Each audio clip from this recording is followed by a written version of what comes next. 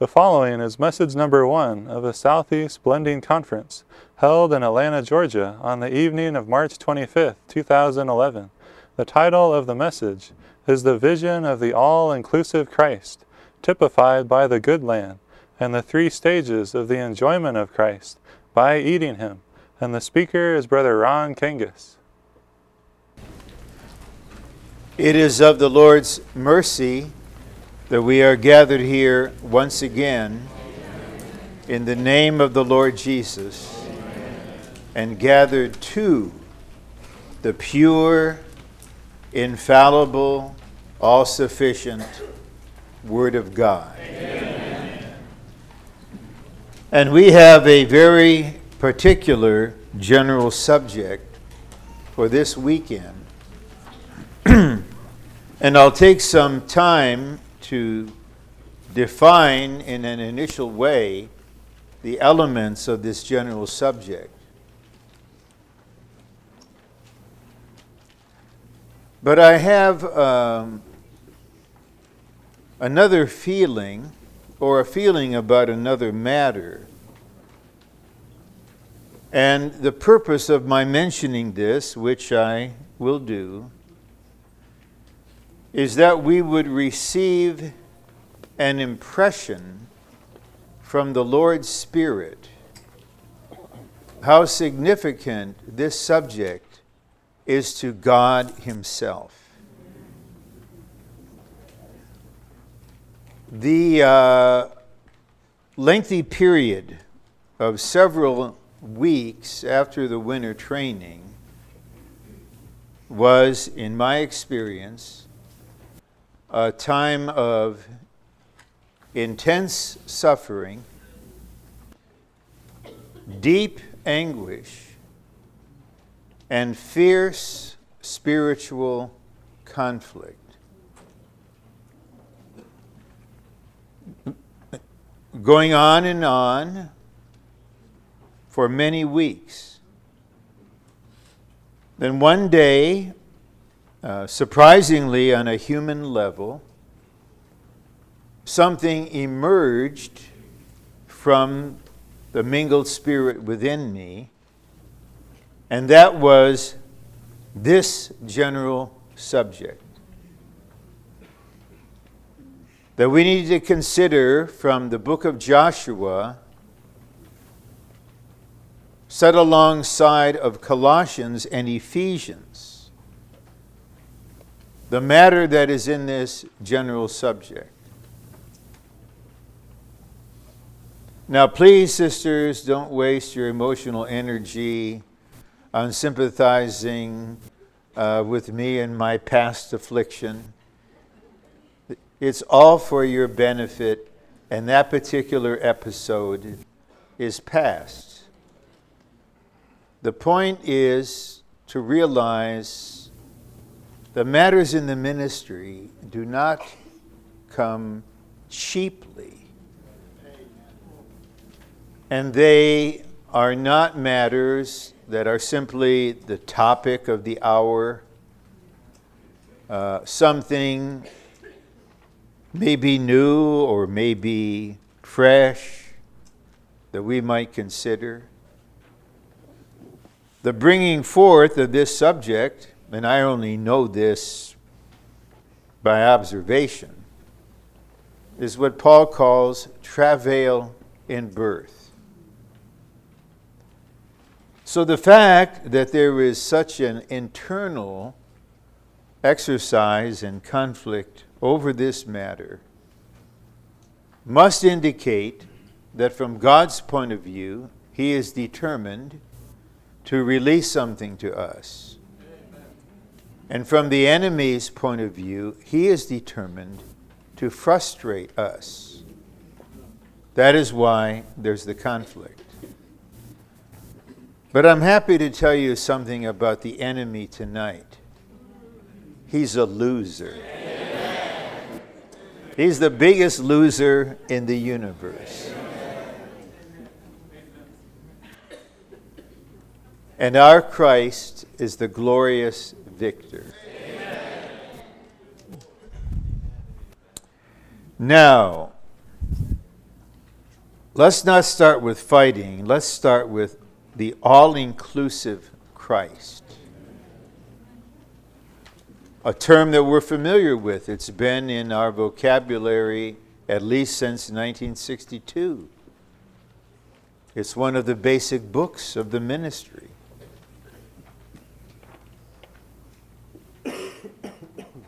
When we use the modifier all-inclusive before Christ, we're trying to say He is not only the Redeemer, He is not only our Savior, He is not only the first God-man, He is the complete God and a perfect man. He is the reality of all the divine attributes and the reality of all human virtues, and even more, much more, He is the reality of every positive thing in the whole universe. He is the real sun, S-U-N. He's the real star. Our real food. He is our breath itself. He is our life. He is our country. He is everything. And this Christ, who is all-inclusive, is typified by the land of Canaan with its wealth, about which we read in the verses in Deuteronomy 8. The redeeming lamb, typified by the Passover lamb. Christ is our food, is typified by the manna. As the smitten rock, He's typified by the rock smitten in the book of Exodus. But what portrays Him as the all-inclusive Christ is the land of Canaan with its riches. Now, having introduced this, we need to see this next crucial matter. Unless God's people, the believers in Christ, know and experience the all-inclusive Christ, God's purpose will not be fulfilled. Again, using the Old Testament picture. In the good land, the all-inclusive Christ, the kingdom of God was established. And in the good land, the temple of God, typifying the corporate Christ, was built up. Neither the temple nor the kingdom were built up in Egypt, nor were they built up in the wilderness. They were built up in the land of Canaan. But before that could happen, Canaan had to be possessed by God's people. The earth is the Lord's. Therefore, He has the right to give it to whomever He wills. It's His. And the dwellers in the land were exceedingly wicked. Many of them were no longer truly human. They were a kind of mutant, the product of evil spirits having contact with human females. And God told Abraham in Genesis 15 that your descendants, they must remain in Egypt for hundreds of years because the iniquity of the Amorites is not yet full. that God was waiting until the situation was intolerable.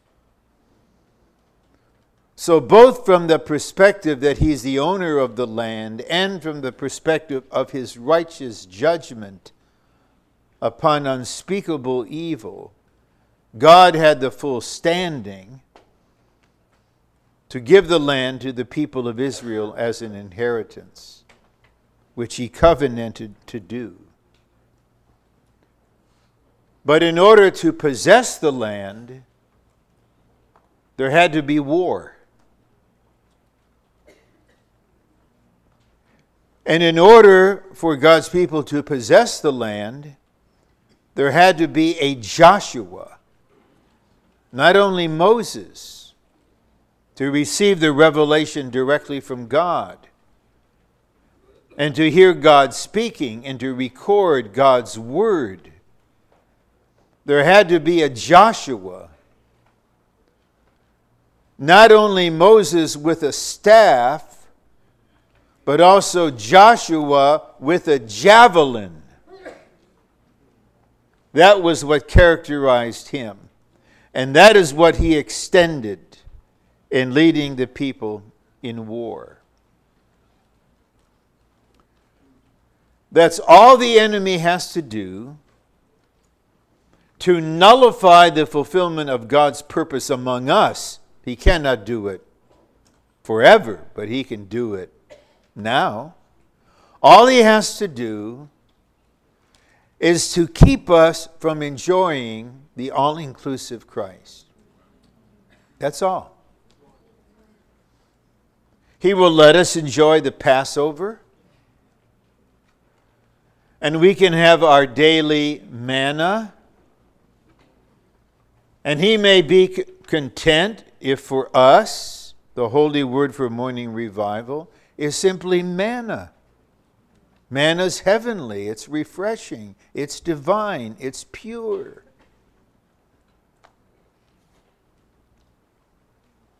And we may then be somewhat content, even grateful. We have been redeemed. Now we're being fed. But the Lord knows. But I'm inclined to observe, generally speaking, the whole recovery with all the churches and all the saints, generally speaking, is not in the good land. And is not feeding on Christ as the produce of the good land. Therefore, the church among us is the tabernacle, not yet the temple. And this also means that there is not yet that much of the kingdom with its binding and loosing authority. Maybe because the Lord has this view. Maybe this is what his eyes see out of deep concern, that he would designate for one of his slaves a particular period of conflict, etc., that he might, even a little, to bring to our attention this crucial matter of possessing, not just seeing, possessing the all-inclusive Christ. And that possessing requires that we dispossess the enemy that is keeping us from the actual experience and enjoyment of the all-inclusive Christ. There are 4 books that make up what we call the heart of the divine revelation in the New Testament. Each of the 4 books is concerned with the experience and enjoyment of the all-inclusive Christ. And each of the 4 books contains the element of war. Okay, Ephesians. The unsearchable riches of Christ. Christ as the unique head of the body. Paul's commission was to announce as the gospel the unsearchable riches of Christ and to bring to light the economy of the mystery according to God's eternal purpose to have the body of Christ. And that book ends with war. Okay, Galatians. Paul had announced Christ crucified and the gospel of grace to the people in that region. Many believed, churches were established. Then the enemy sent religionists among all the churches to change the very nature of the gospel. So Paul was so burdened that after a few verses of greeting, he said, I'm amazed you're so quickly turning away to another gospel. If an angel would preach another gospel, if I would preach another gospel, let him be accursed. He is fighting there.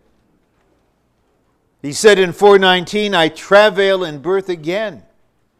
Okay, in Colossians, the highest revelation of Christ in the Scriptures, the unlimited, immeasurable, extensive, universal, all-inclusive Christ, through whom everything was created, in whom everything holds together, the reality of every positive thing, the Christ who is our life. There is war in chapter 2, verses 14 and 15. The Lord, I believe, showed us something quite penetrating in the last training concerning this. There was war at the cross. Now this victory needs to be applied because the enemy is using culture to replace Christ. And his use of this among all of us has been intensified. And it's a gigantic replacement of Christ. And a battle must be fought to help the saints see the difference between their culture and their Christ who lives within them. Philippians, where Paul is experiencing and enjoying Christ very much, but you come to the first part of chapter 2, you could tell he's in anguish.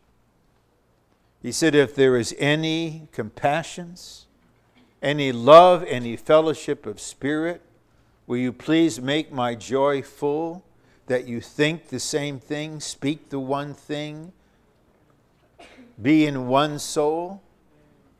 Eventually, he has to ask 2 strong sisters openly to be of one mind in the Lord. Because discord among sisters, because they're deeper than brothers and more experiential than brothers, and function to supply life to the body, it causes very severe damage,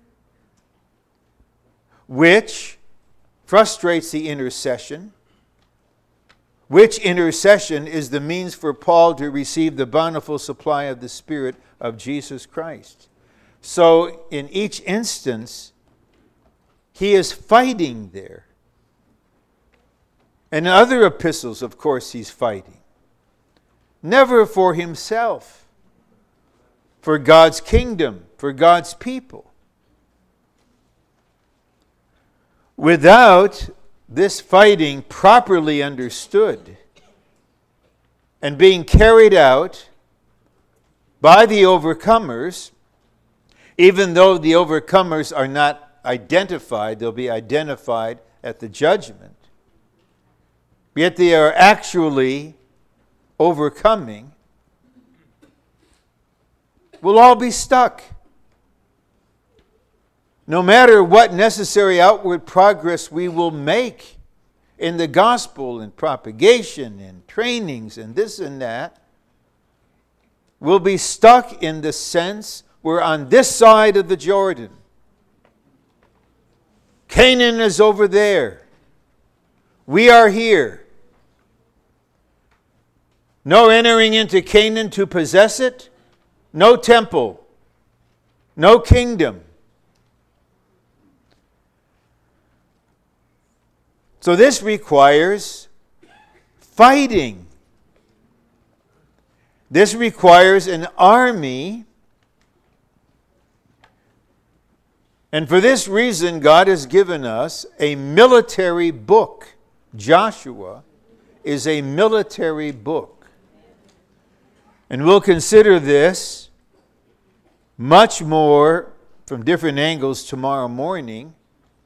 But I'd like to give us some impression with the need for Joshua. And a verse that could be taken as a kind of theme for this conference is Joshua chapter 1 verse 6. Be strong and take courage, for you will cause this people to inherit the land, which I swore to their fathers to give to them. You will cause this people to inherit the land. They don't just go in. There must be some, and of necessity, these need to be older, more experienced brothers and sisters, of necessity. The young can compose the army, but they can't be Joshua.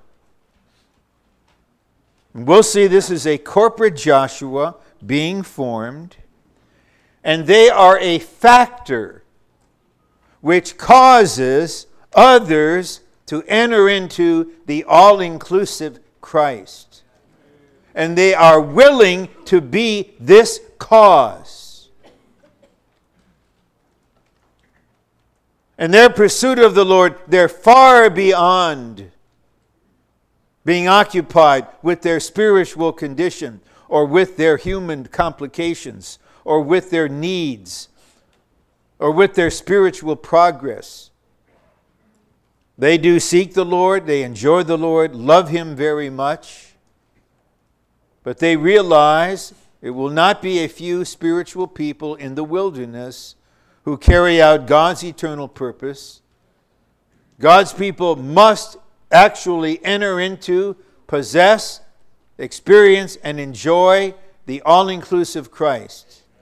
That must actually happen, and for that to happen, there must be a courageous person to whom the Lord will say, you, He didn't say I the Lord, or all of your angels. You will cause this people to inherit the land.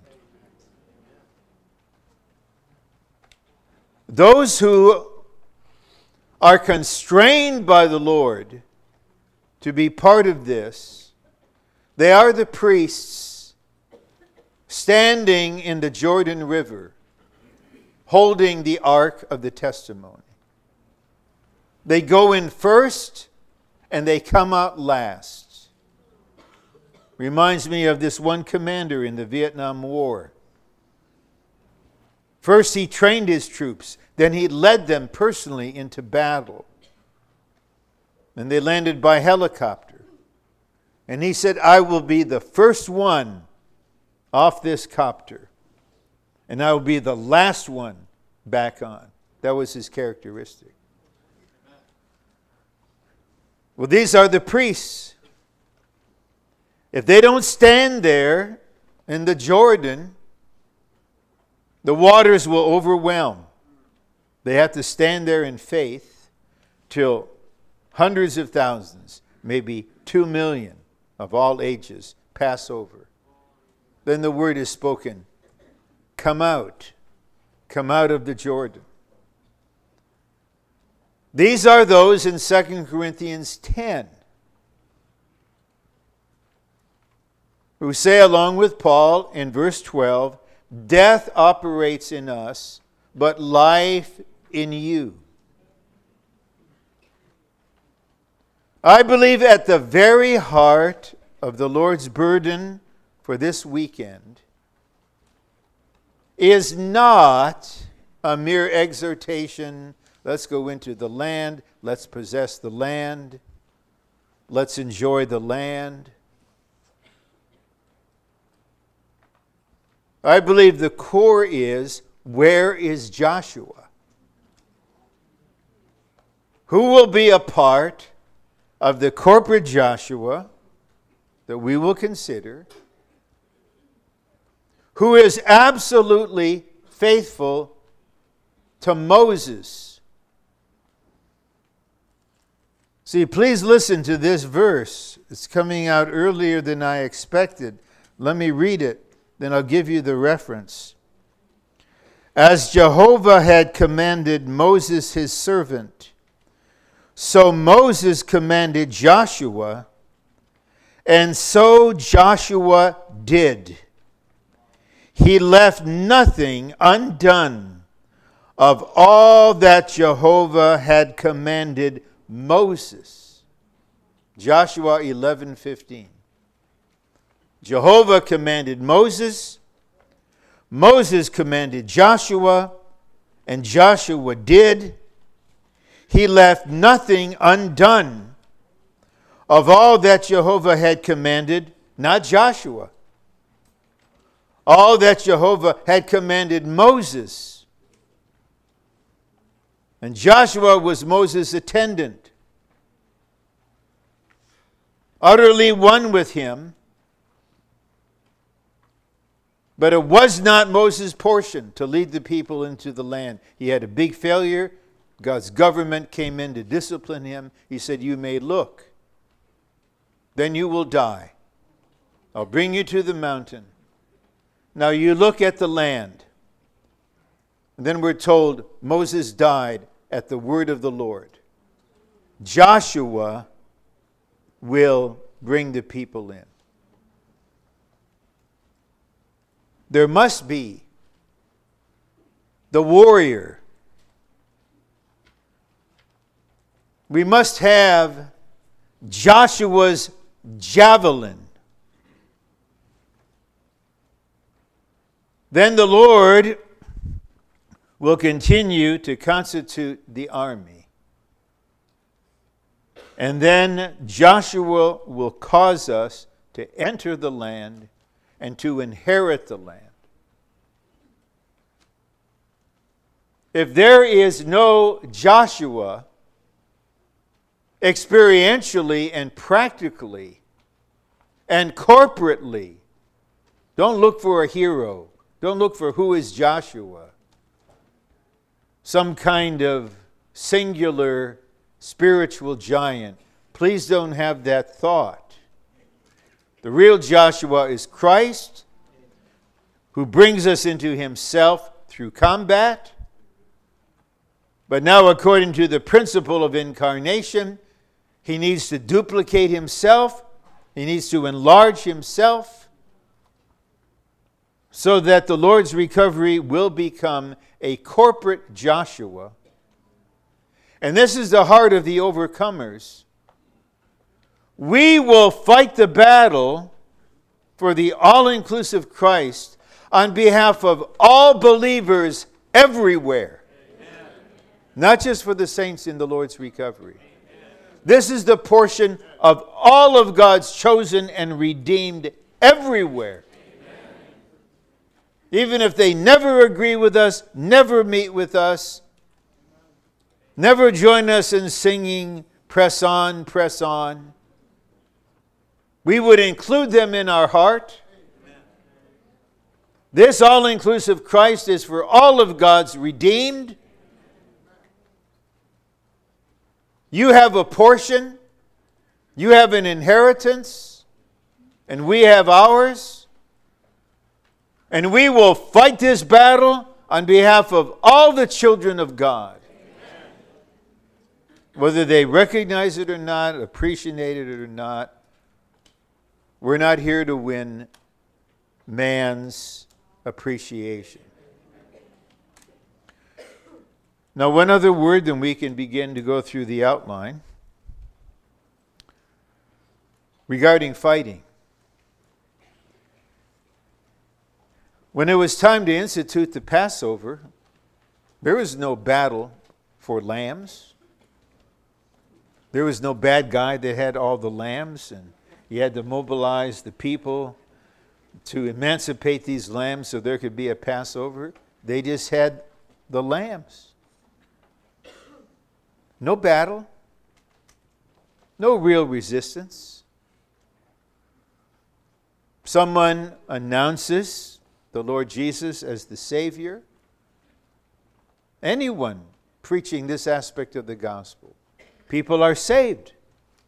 We rejoice in their salvation. But there's no real battle here. Then a minority of God's people, as we'll see, they come into the wilderness. The Lord cuts them off from their usual diet. And they murmur and they whine because they're hungry. And first they get quails, but that's not the appointed diet. That's a kind of discipline. Then they get up one morning, and what is this? It's manna. That's the food that came 6 days a week. You just get up out of your tent before the manna melts and gather as much as you're able. And then the one who gathered little had no lack. The one who gathered much had no excess. No fighting. There's no word to say, tomorrow we will engage the enemy over manna. This is Operation Manna. Get ready. Rise up early. There's a fierce enemy that's guarding the supply of manna. We must fight. No such thing. But when we're about to enter the land, and the spies were sent in, 10 were full of unbelief because they saw how formidable the enemy was. They were giants. Many of them were Nephilim, as big as Goliath. Imagine Mr. and Mrs. Goliath having a horde like that. The sons of Anak, their chariots were iron. We can't go. We're like grasshoppers. Then Joshua and Caleb, significantly, they said, this is a rough translation, we eat giants for breakfast. There are food. The Lord is with us. We are well able to overcome. But the 10 and the vast majority of the people prevailed in their unbelief. Only 2 had the faith in the Lord's word, in the presence of the Lord through the Ark of the Covenant, who realized the Lord is with us. We are well able to overcome. They had a different kind of spirit.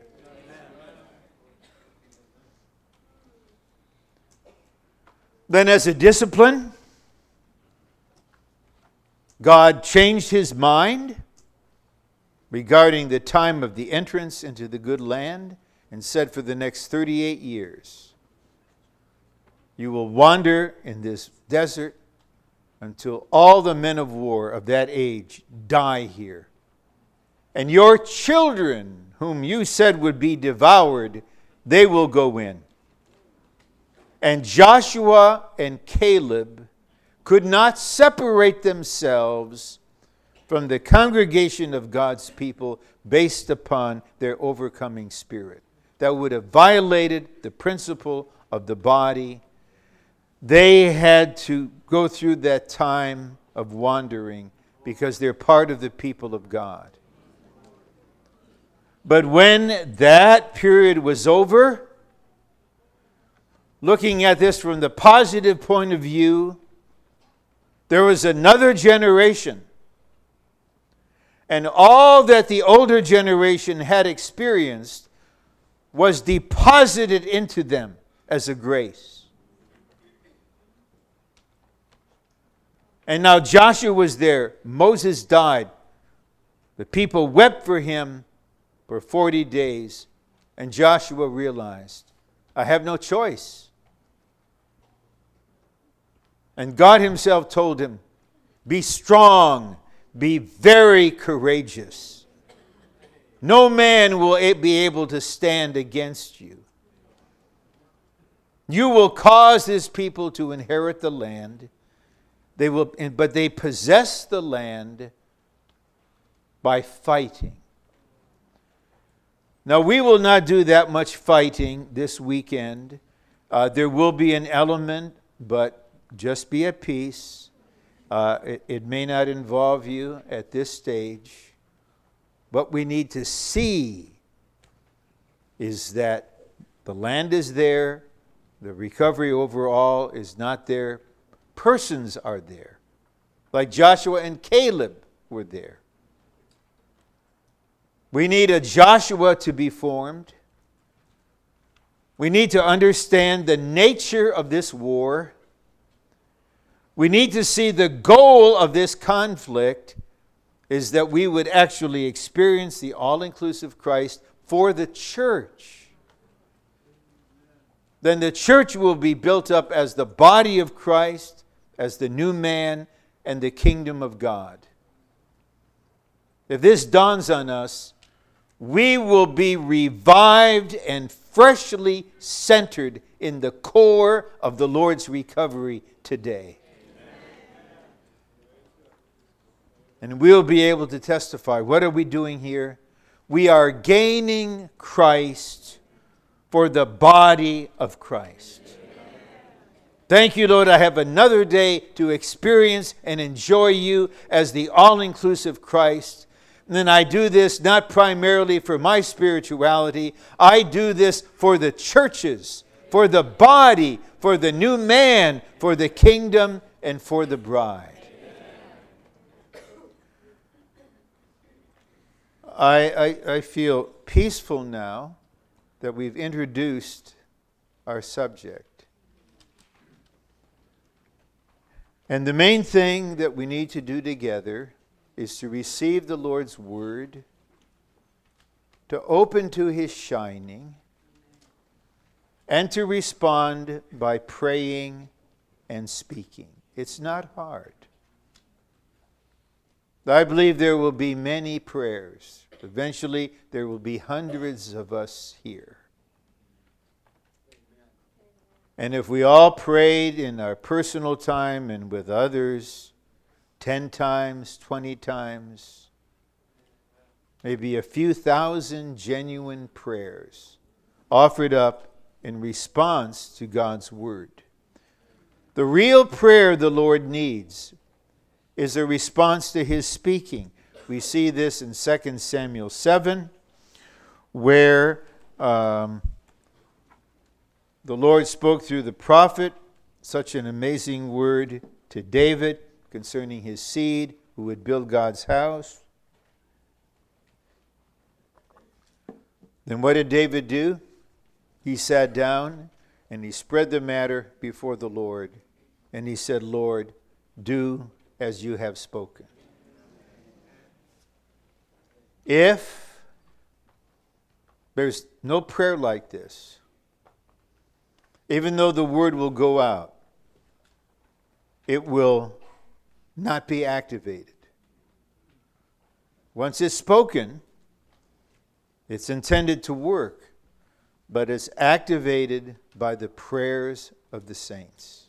Simple prayers. Lord, raise up Joshua. Lord, I'm willing to be part of the factor that causes your people to enjoy the all-inclusive Christ. Now, message 1. And I believe we'll complete the reading by about 9.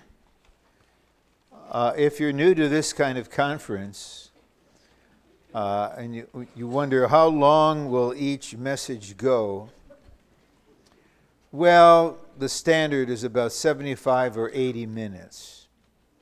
Sometimes in conferences, we go beyond that.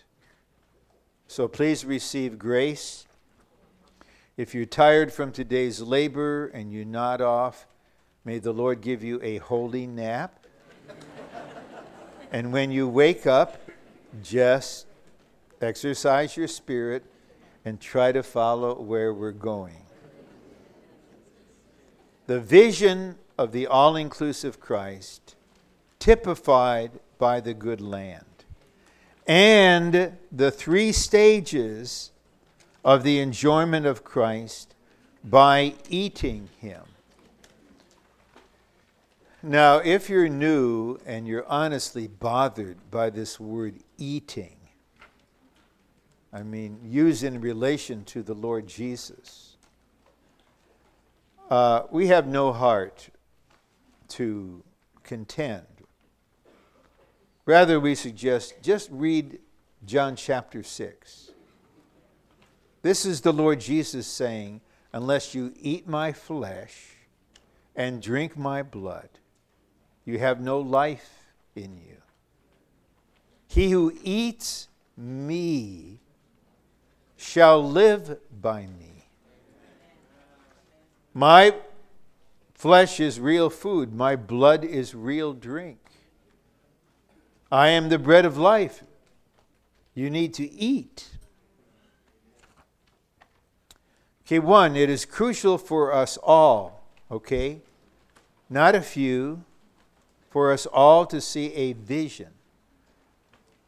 And by vision, we don't mean some kind of weird psychic experience inside your head. We mean a spiritual scenery that's in the Word.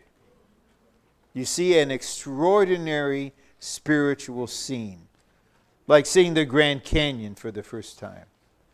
But if there were an ant crawling around here, I wouldn't say, "Hark, I have a vision of an ant." Then ant is too small to be the object of vision. I would just say, "There's an ant here. I see an ant." But you don't say, "Oh, you know what? I see the all-inclusive Christ." Isn't that interesting? No, this is enthralling. This is captivating. This dethrones you. This positively disorients you. The all-inclusive Christ. We need to see it. Many of us are like Job, who will have to say eventually to the Lord in repentance, "I heard of you by the hearing of the ear. Now my eye sees you, wherefore I abhor myself and repent." Eventually, some will pray like this: "I heard of the all-inclusive Christ. I heard of this. I heard messages about it. I read the book about it. I sang the songs about it. I heard about it.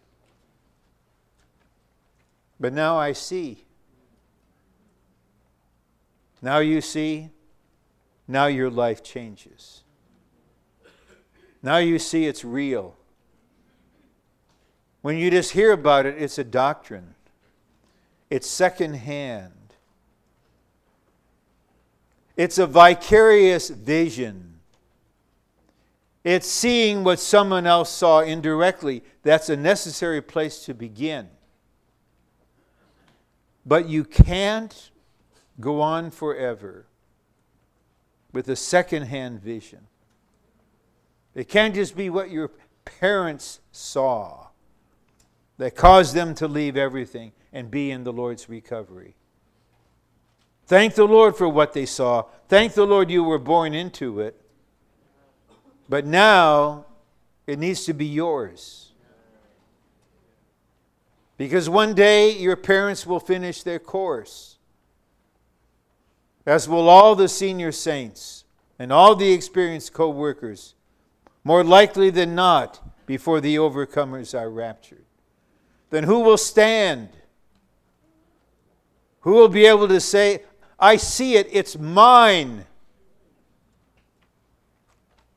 I no longer have to say, I tell you what I heard from Brother Ron Kangas, who heard it from Brother Lee, who got it from Brother Nee. That might have been the human chain, but now it's yours. And it should matter to us that it's ours.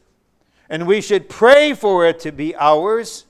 And we should pray for others that it would be theirs. Pray for the young people. Pray for those in the full-time training. Pray for the young adults. Pray for the new ones. Lord, show them the governing vision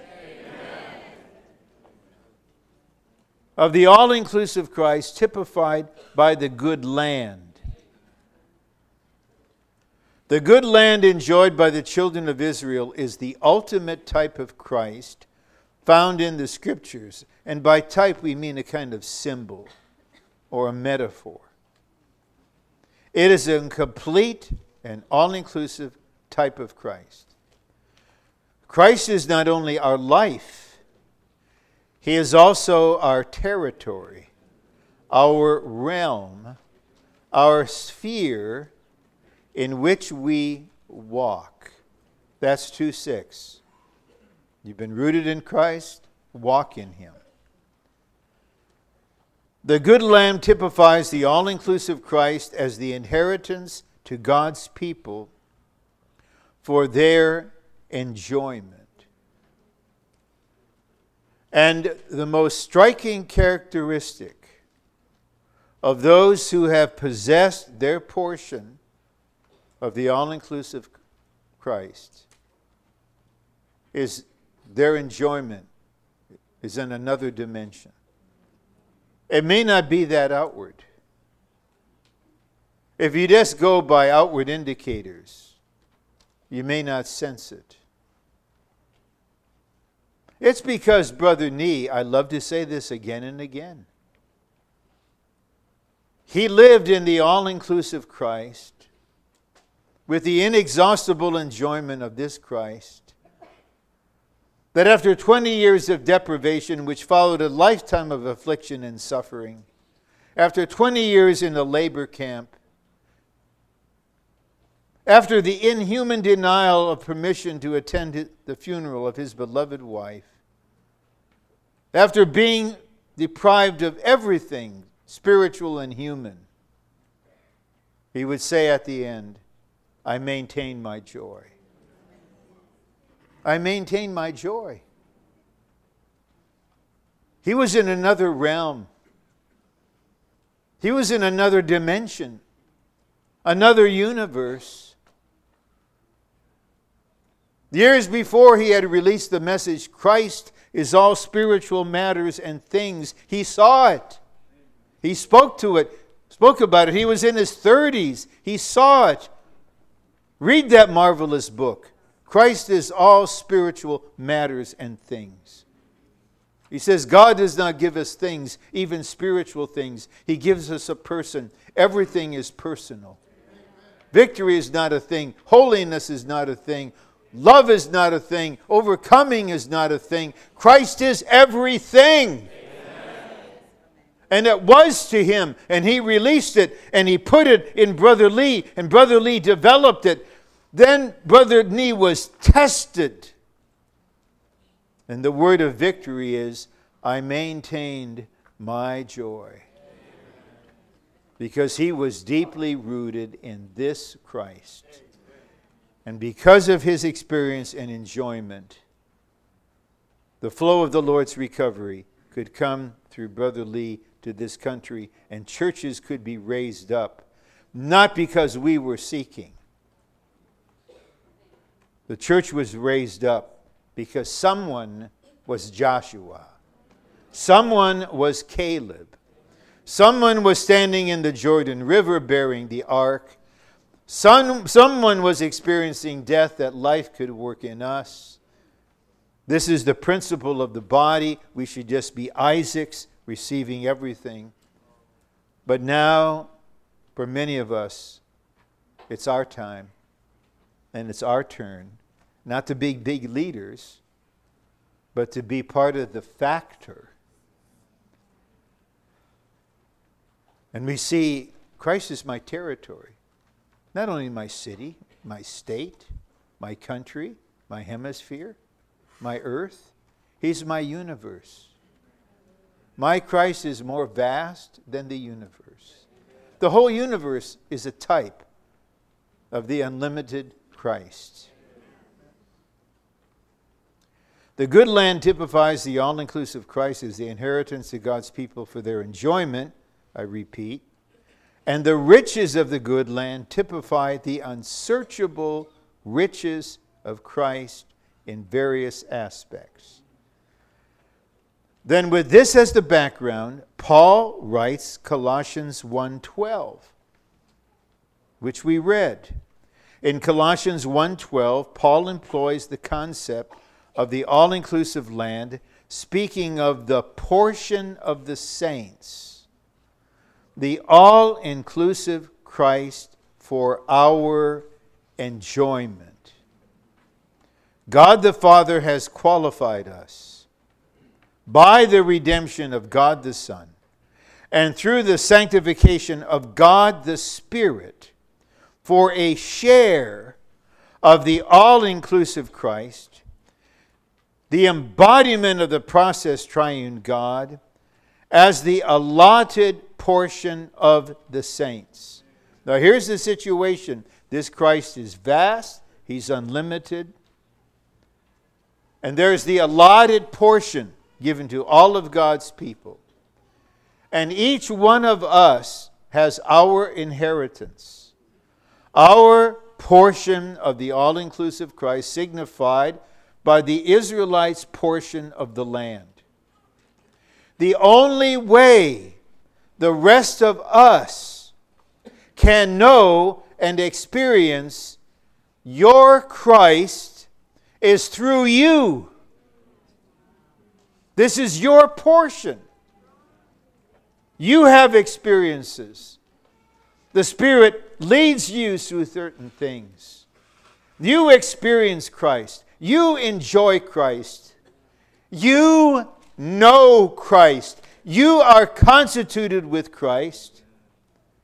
And the only way we can partake of that is that you share it with us. Maybe sometime in your prayer it comes out. More often in your fellowship, in your prophesying. No one can replace you. You are an irreplaceable, necessary member of the body with a portion of Christ allotted to you. The body needs this portion. You cannot be circumvented. Yes, I know the Lord will lead you through deeper things,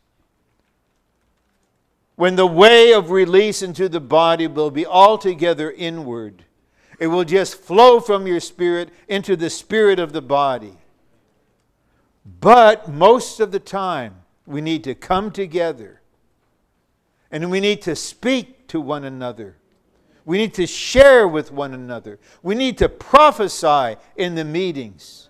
What are we doing? We are releasing the Christ that is our portion.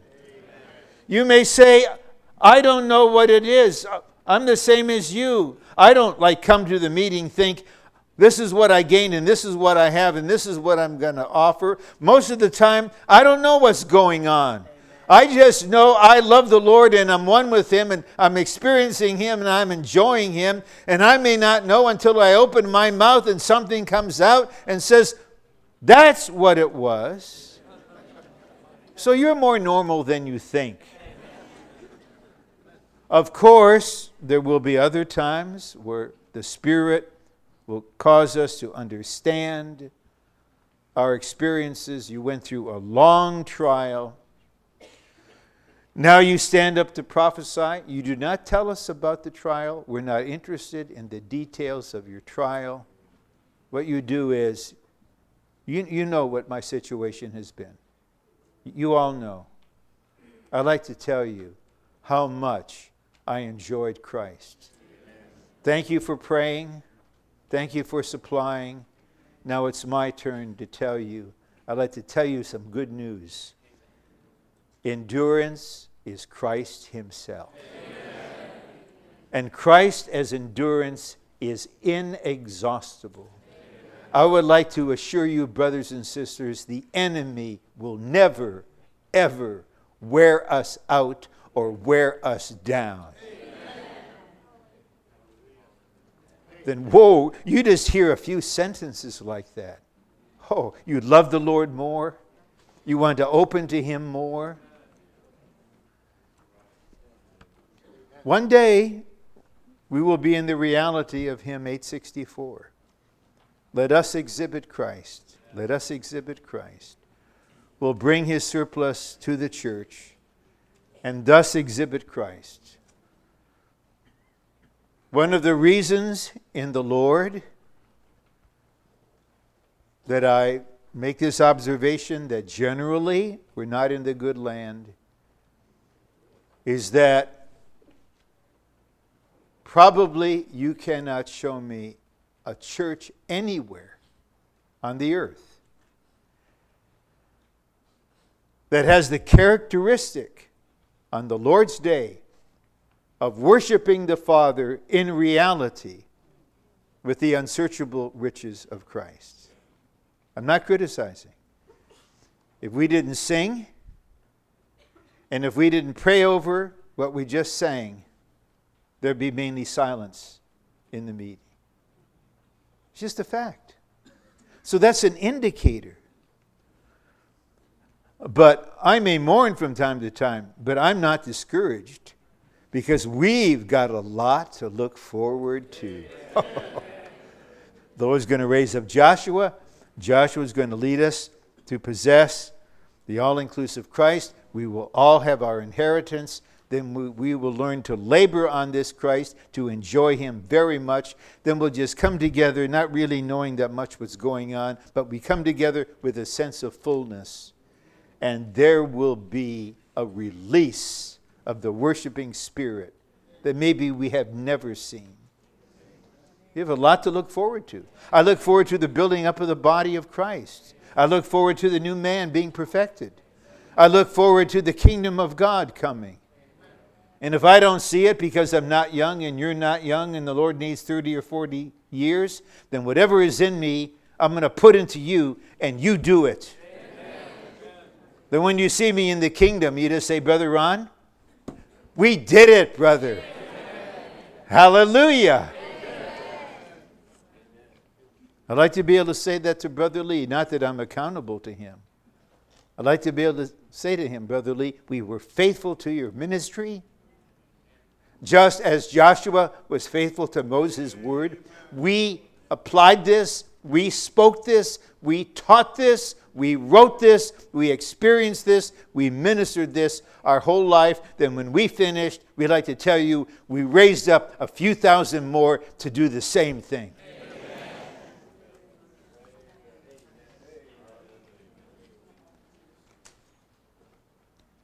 The word allotted in 112 refers to the lot of the inheritance, as illustrated by the allotment of the good land given to the children of Israel for their inheritance. The believer's inheritance, their allotted portion, is the all-inclusive Christ. If you're considering coming the way of the Lord's recovery, we might as well tell you the real situation. We don't promise you anything. We don't offer you anything. It's all that we have here is the all-inclusive Christ. You may never be a leading one. You may never be a ministering one. You may never be married to an elder so you can glory when he gives the announcements that no one listens to on the Lord's day. But at least you can say in your heart, he and I, we are the king and the queen in this local church. Eventually, God is going to gain a people for whom Christ is sufficient. For whom Christ is enough. If the Lord wants me to serve in this way, I'll serve. That's His will. If He wants me to go there and do this, I will do it. I'm a slave. That's His will. But if I don't do it and I don't go, it doesn't change anything. I still have my portion of the all-inclusive Christ. Is Christ enough for you? Just say in faith, the all-inclusive Christ is enough for me. Amen. Just as the land of Canaan was everything to the children of Israel, so Christ, the reality of the type of the good land, is everything to us. We have a wonderful song about it. Da da da da da da. You might have heard me refer to this. He's everything to me. It's a wonderful song. We should sing it in faith and love, but we should sing it with the realization that it's not exactly our reality yet. But eventually, you'll be able to testify. Lord Jesus, to me, you are life itself. Amen. A few weeks ago, I visited a brother well into his 70s, whom I've known for almost 45 years. He's a totally unknown person. He's a nobody. If I mentioned his name, you wouldn't connect to it at all. But he's been faithful all of this time. Now he's confined to a hospital bed, very mysterious ailment. Even the experts seem not to know what it is, what's causing it. And I'm there with him. And there lies a brother for whom Christ is life itself. And every so often, like every 30 or 40 seconds, he'll just say, praise the Lord. Praise the Lord. No performance. What a testimony. He's not just everything. That's a doctrine. He's everything to me. What did the Lord say to Paul regarding grace? He didn't say, my grace is sufficient. That's really an objective truth. He said, my grace is sufficient for you. One day, you'll really know this. I rejoiced this week. I just rejoiced. I received hundreds and hundreds of emails, but very few like this. From a sister member of the body in an extremely difficult situation, telling me how she is experiencing and enjoying Christ. How wonderful. Not telling me about her situation, not looking for sympathy, in a sense not even asking for prayers, although she needs them. She is actually coming to know the cross, the victory of the cross, the deliverance of the cross, the enjoyment of Christ. It just makes your heart sing. Here is a dear one, probably not on the verge of transfiguration, just as the rest of us are not, but really advancing. The trials are not a waste. The hardship is not a waste. Christ is becoming sufficient for this member. Now, B is a sobering point, but we need it. Christ is our good land, but we do not yet experience and enjoy Him in full as this land. Thus far, our partaking of the unsearchable riches of Christ has been very limited. Do you all agree with this? Okay, it's not a criticism. There's no spiritual benefit and criticizing anything or anyone. Very limited. Where are the testimonies of a mother, a new mother, now experiencing the severity of the limitation of motherhood? She remembers the days of her single service or service as a young married sister. And now it's very different. Will there be the testimony, I accept this limitation, and I live in Christ as a land of wheat. I'm enjoying Jesus, the limited one, who was the oldest of 7 or 8 children in a land of poverty, who worked as a carpenter. He was limited unto death. He fell into the ground and died. I'd like to tell you, this is my Christ. I don't try to get release from my limitation. This is of God. Yes, if my husband loves me, he'll give me mom's night out for a couple hours on a Thursday. He'll give me an opportunity to have adult conversation over a meal, and not again and again read, the old story about Ferdinand, that Ferdinand the bull. But essentially, here you are. Wouldn't it be a loss if you survived that stage of motherhood, those several years? Then you turn to the Lord, and He says to you, you have wasted thousands and thousands of opportunities. I don't know what it's like really to be a young pneumatic mom, 27 years old, experiencing the travails of motherhood.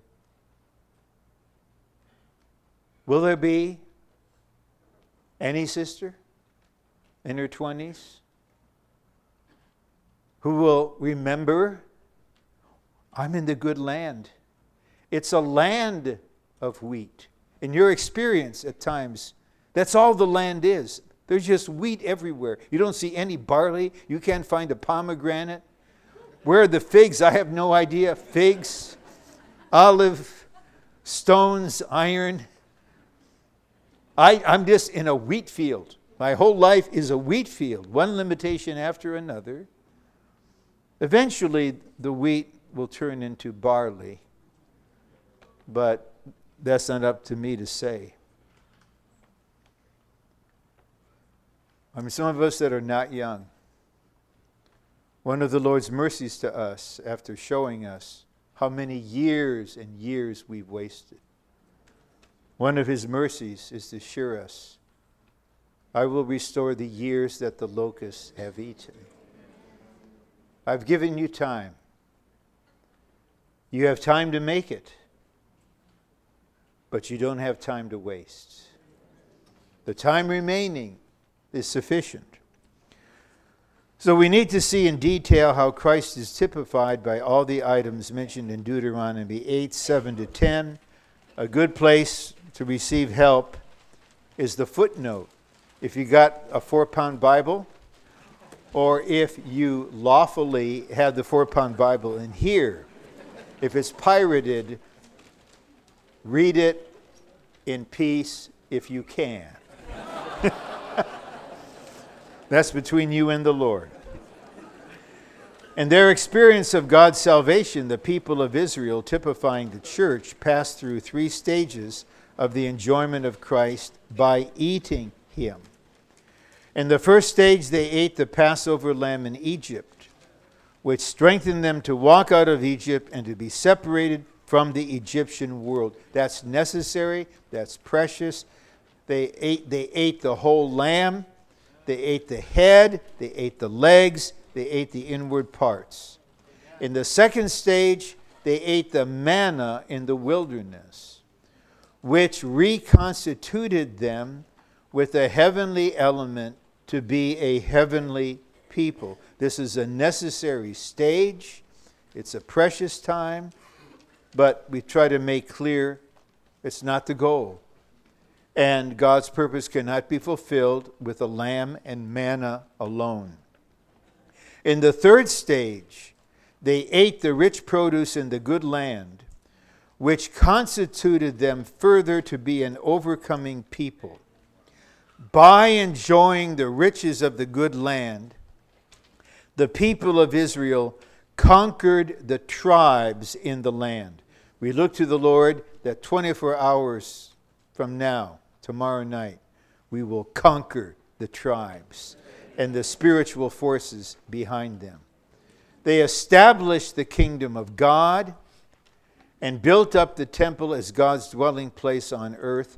They did this by enjoying the riches of the good land. According to the picture in Joshua 5, they cross into the land. They experience some necessary preparation. Then they eat of the produce of the land that remains. They actually began to enjoy, in type, the all-inclusive Christ. That empowered them. That enabled them to fight down the enemy for the full possession of the land.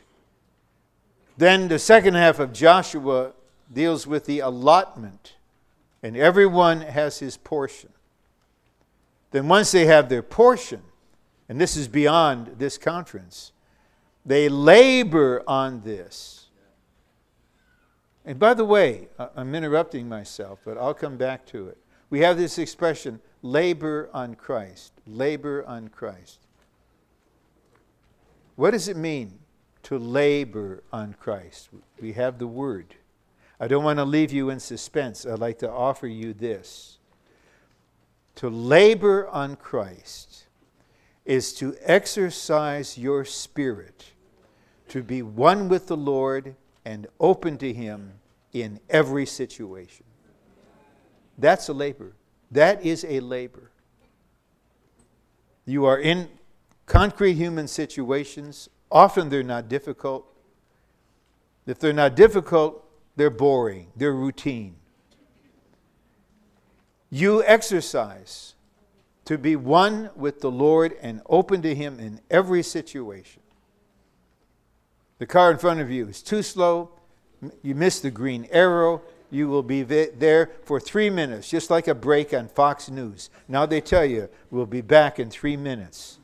So the signal is telling you, you can go again in 3 minutes. Okay, now you have 3 minutes.